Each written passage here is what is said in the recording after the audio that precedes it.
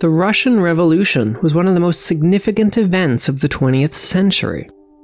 It not only transformed Russia, but it also had far-reaching impact on the course of world history, shaping the political, economic, and ideological landscape globally.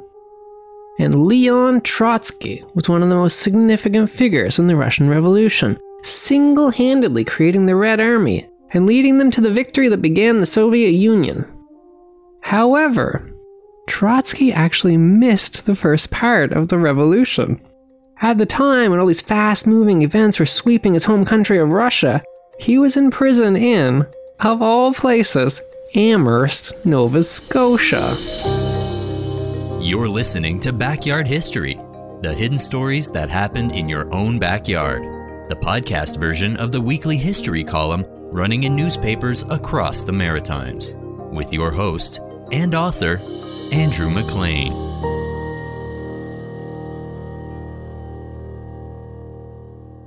Leon Trotsky had spent his entire life working towards a Russian revolution.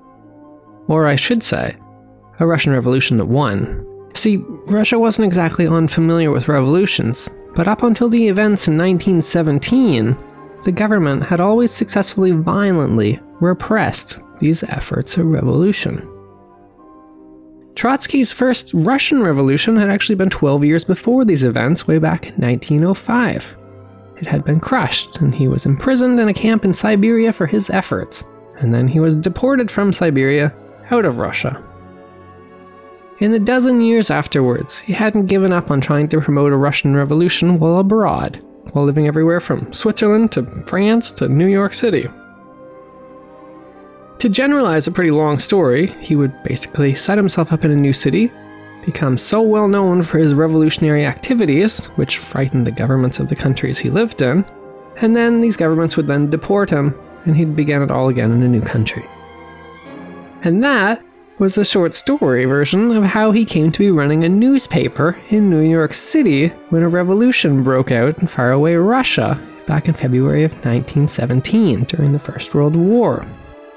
He immediately packed up his belongings and his family, and he boarded a ship back to Russia to participate in the revolution that he'd spent his whole life working towards. However, his ship, which was called the Kristliania Fjord, had to make a stop in Halifax before crossing the Atlantic Ocean. He later described the events in his autobiography, which is titled simply, My Life, writing, On April 3rd, British officers accompanied by bluejackets came aboard the Kristliania Fjord and demanded in the name of the local admiral that I, my family, and 5 other passengers leave the boat. We declared that the order was illegal and refused to obey, whereupon armed bluejackets pounced on us. My boy ran up to help me and struck an officer with his little fist. "Shall I hit him again, Papa?" he shouted. He was 11 then, and it was his first lesson in British democracy.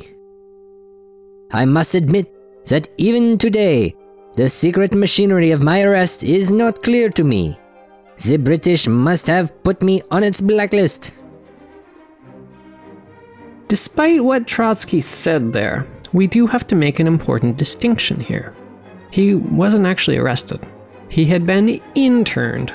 Trotsky had actually been traveling legally with a genuine and legitimate passport and papers that he'd received through the proper channels from the Russian embassy in the United States. While Trotsky was firmly of the opinion that the British were indeed behind his arrest in Nova Scotia, he didn't actually have any proof. He was actually right in his suspicion, but that proof would only ever come out in 2001, when a trove of secret documents were finally released by the British government. One of those documents that were released in 2001 was a telegram sent by British spies in New York City back to their home base in London, dated March 22nd, 1917.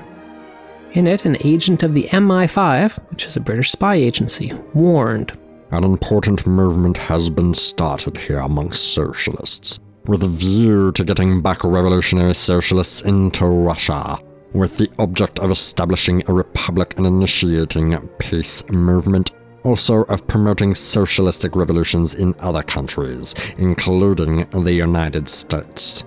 The main leader is Trotsky." Because Canada at the time was a British colony, when Trotsky's ship was docked in Halifax, he was detained. His wife and kids were left in Halifax, where they were placed under house arrest and later released to live on their own at a hotel, but they had to report in every day at the Halifax police station. As for Trotsky himself, he was sent by train to what he called the Amherst concentration camp. The Amherst internment camp was actually its real name. Located in the former Malleable Iron Foundry on Park Street in Amherst, Nova Scotia, it was one of several internment camps established in Canada during the First World War. According to Trotsky, the Amherst concentration camp was located in an old and very dilapidated iron foundry that had been confiscated from its German owner. The sleeping bunks were arranged in 3 tiers, 2 deep on each side of the hall. About 800 of us lived in these conditions. The air in this impoverished dormitory at night can be imagined. Men hopelessly dogged the passengers, elbowed their way through, lay down or got up, played cards or chess. Many of them practiced crafts, some with extraordinary skill. I still have stored in Moscow some things made by Amherst prisoners.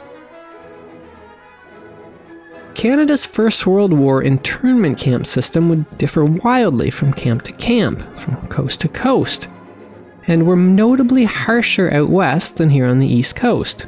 That's perhaps surprising, since out west they were almost entirely for civilian populations. Minority groups that happened to have immigrated from or have had heritage of countries Canada was then at war with were rounded up and sent to these internment camps. On the other hand, though, the Amherst internment camp, which was one of 3 in Nova Scotia, and these were the only ones in the Maritime provinces, housed predominantly actual German prisoners of war, coming in from either U-boats, which admittedly was rare, or civilian workers who were on German ships that had been captured during the war. Trotsky wrote that, of these 800 prisoners in the camp, perhaps 500 were sailors from German boats sunk by the British, about 200 were workers caught by the war in Canada, and 100 more were officers and civilians of the bourgeois class. He wrote that once he arrived and he was processed in an examination the likes of which I had never before experienced, even in the Peter Paul fortress in Russia. Even in the Tsar's fortress the police stripped me and searched me in privacy, whereas here our democratic allies subjected us to this shameful humiliation before a dozen men. He met the Amherst internment camp's commandant, Colonel Arthur Edward Morris, who was an aging veteran of the Boer War, and Trotsky protested to him that no orders for my arrest had ever been produced. When the colonel mentioned that the old Imperial Russian government that the revolution had by this point already overthrown had exiled him, Trotsky noted that everything he said to this commandant seemed to fall on deaf ears, writing, for him it was like the Russian Revolution simply did not exist. I tried to explain that the Tsar's ministers who had in their day made me a political immigrant were now in prison, but this was too complicated for the colonel who had made his career in the British colonies and the Boer War. I did not show proper respect when I spoke to him, which made him growl. If I only had you on the South African coast. That was his pet expression. In response to my repeated demands and protests, Colonel Morris did tell me his official reason for the arrest. You are dangerous to the present Russian government. The colonel, obviously not a man of eloquence, had worn an air of suspicious excitement. I protested. The Russian government ought to be allowed to take care of itself.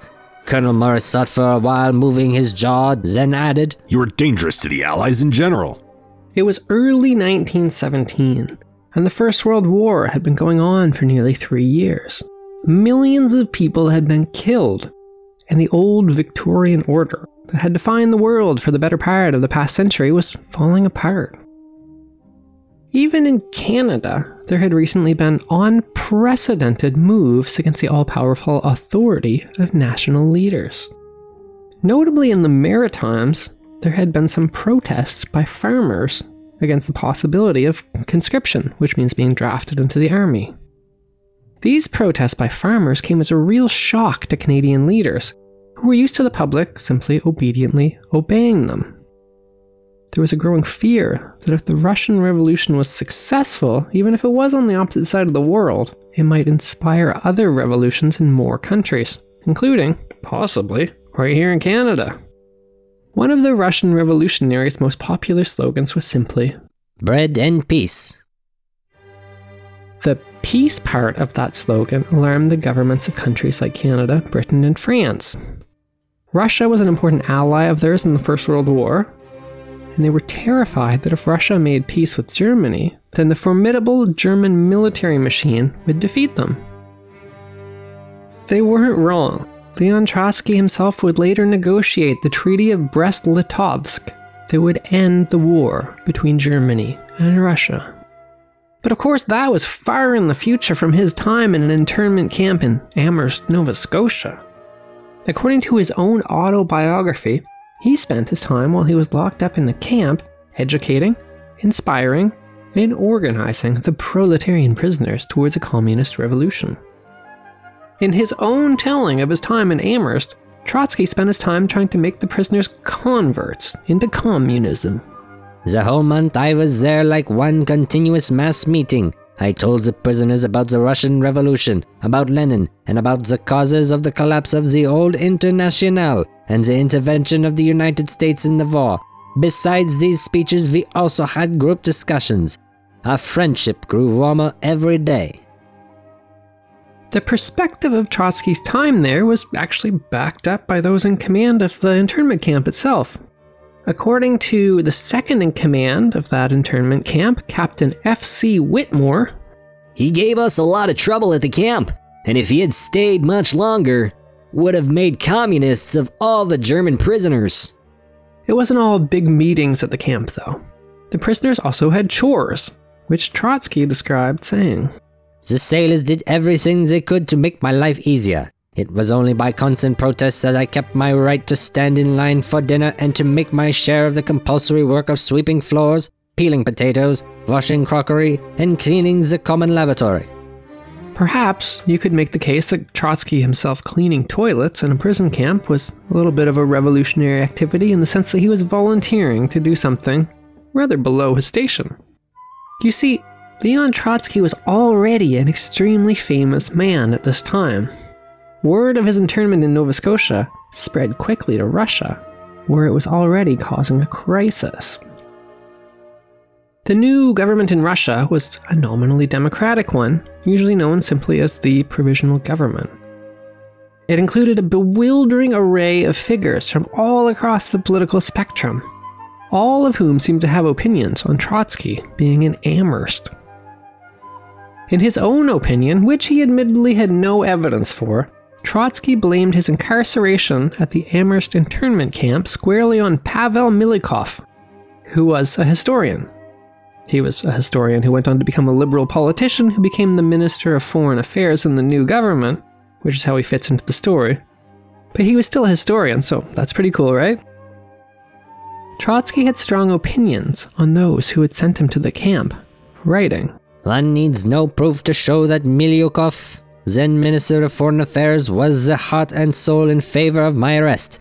As early as 1905, he was waging a bitter war against Trotskyism, the very term in his coining." Trotsky never actually did figure out why he was sent to Amherst in the first place. Just as abruptly as he was sent there, he was told that he was leaving, although he wasn't told where he was being taken to, which soon caused an uproar as he was told to leave. On the 29th of April came the hour for our release from the concentration camp. We were ordered to pack our things and proceed under convoy. When we demanded why and wherefore, they refused to say anything. The prisoners became excited because they thought we were being taken to a fortress. We asked for the nearest Russian consul. They refused us again. We had reason enough for not trusting these highwaymen of the sea. And so we insisted that we would not go voluntarily until they told us where we were going. The commander ordered forcible measures. Soldiers carried out our luggage, but we stayed stubbornly in our bunks. It was only when the convoy was faced with the task of physically carrying us out, just as we had been taken off the steamer a month earlier, and of doing it in the midst of a crowd of excited sailors, that the commander relented and told us in his characteristic Anglo-colonial way that we were to sail on a Danish boat for Russia. Colonel Morris' face twitched convulsively. He could not bear the thought that we were escaping him. If only it had been on the African coast. As we were being taken away from the camp, our fellow prisoners gave us a most impressive send-off. The sailors and workers lined the passage on both sides, and improvised band played a revolutionary march, and friendly hands were extended to us from every quarter. One of the prisoners delivered a short speech acclaiming the Russian Revolution and cursing the German monarchy. Even now, it makes me happy to remember that in the very midst of the war, we were fraternizing with German sailors in Amherst. As a parting shot, I warned him that my first business in the Constituent Assembly would be to question Foreign Minister Milyukov about the outrageous treatment of Russian citizens by the Anglo-Canadian police. I hope, said Mackin in quick retort, that you will never get into the Constituent Assembly. Only about half a year after Trotsky returned to Russia, a second revolution rocked the nation. This time it would drag on for years, turning into one of the deadliest conflicts in all of human history, costing an estimated 6 million lives. During this time, Trotsky became the supreme commander of the Red Army, a military force that he not only personally created from scratch, but he turned from a ragtag band of factory workers into the most formidable military force on the planet. Trotsky never did forgive Pavel Milyukov, the historian turned Minister of Foreign Affairs for Russia, for having him imprisoned in the Amherst internment camp. But Pavel Milyukov actually had nothing to do with his imprisonment. A trove of top-secret documents from two British spy agencies called MI5 and MI6 were released in 2001. These allow us to piece together what actually happened that led to Trotsky's arrest. One of those two agencies, called MI5, had been tracking Trotsky's activities in New York City, as we saw earlier. They were intent on arresting him, writing in a telegram. Until such men as Trotsky are finally convicted, anti-war agitation will be carried on in the factories. They had found a source who said that Trotsky had been being paid by the German government. However, another British spy agency called MI6, which, by the way, is the one that James Bond works for in the movies, was oddly enough a rival of MI5, who also had spies in New York City. These two British spy agencies were actually spying on each other as well as revolutionaries, despite working for the same country. A high-ranking MI6 spy master named Claude Dancy arrived in New York City, and he met up with the rest of the agency to review this Trotsky situation. I've then asked him a few questions about the informant who had said Leon Trotsky was a German agent. And from what I'd gathered, there's a strong possibility that he was an agent provocateur, used by the old Russian secret police. I told him I-5 that Leon Trotsky, he had better be discharged at once. And he said that he was going to do so. He stated in another report being sent back to London that I believe the new Russian government would at once ask for Trotsky's release, and that we should be unable to hold him, and that unless they were very certain of the source of information against him, it would be much better to let him go before he got angry. And there you have it. That's the answer to that question, whose answer Trotsky himself never quite figured out. How did he end up in an internment camp in Amherst, Nova Scotia during the Russian Revolution? It was because of an overzealous British spy. And oddly enough, that was actually the exact same reason that he got released a month later. That was Backyard History with your host, Andrew McLean. Thanks for listening, and stay tuned for another hidden story that happened in your own backyard.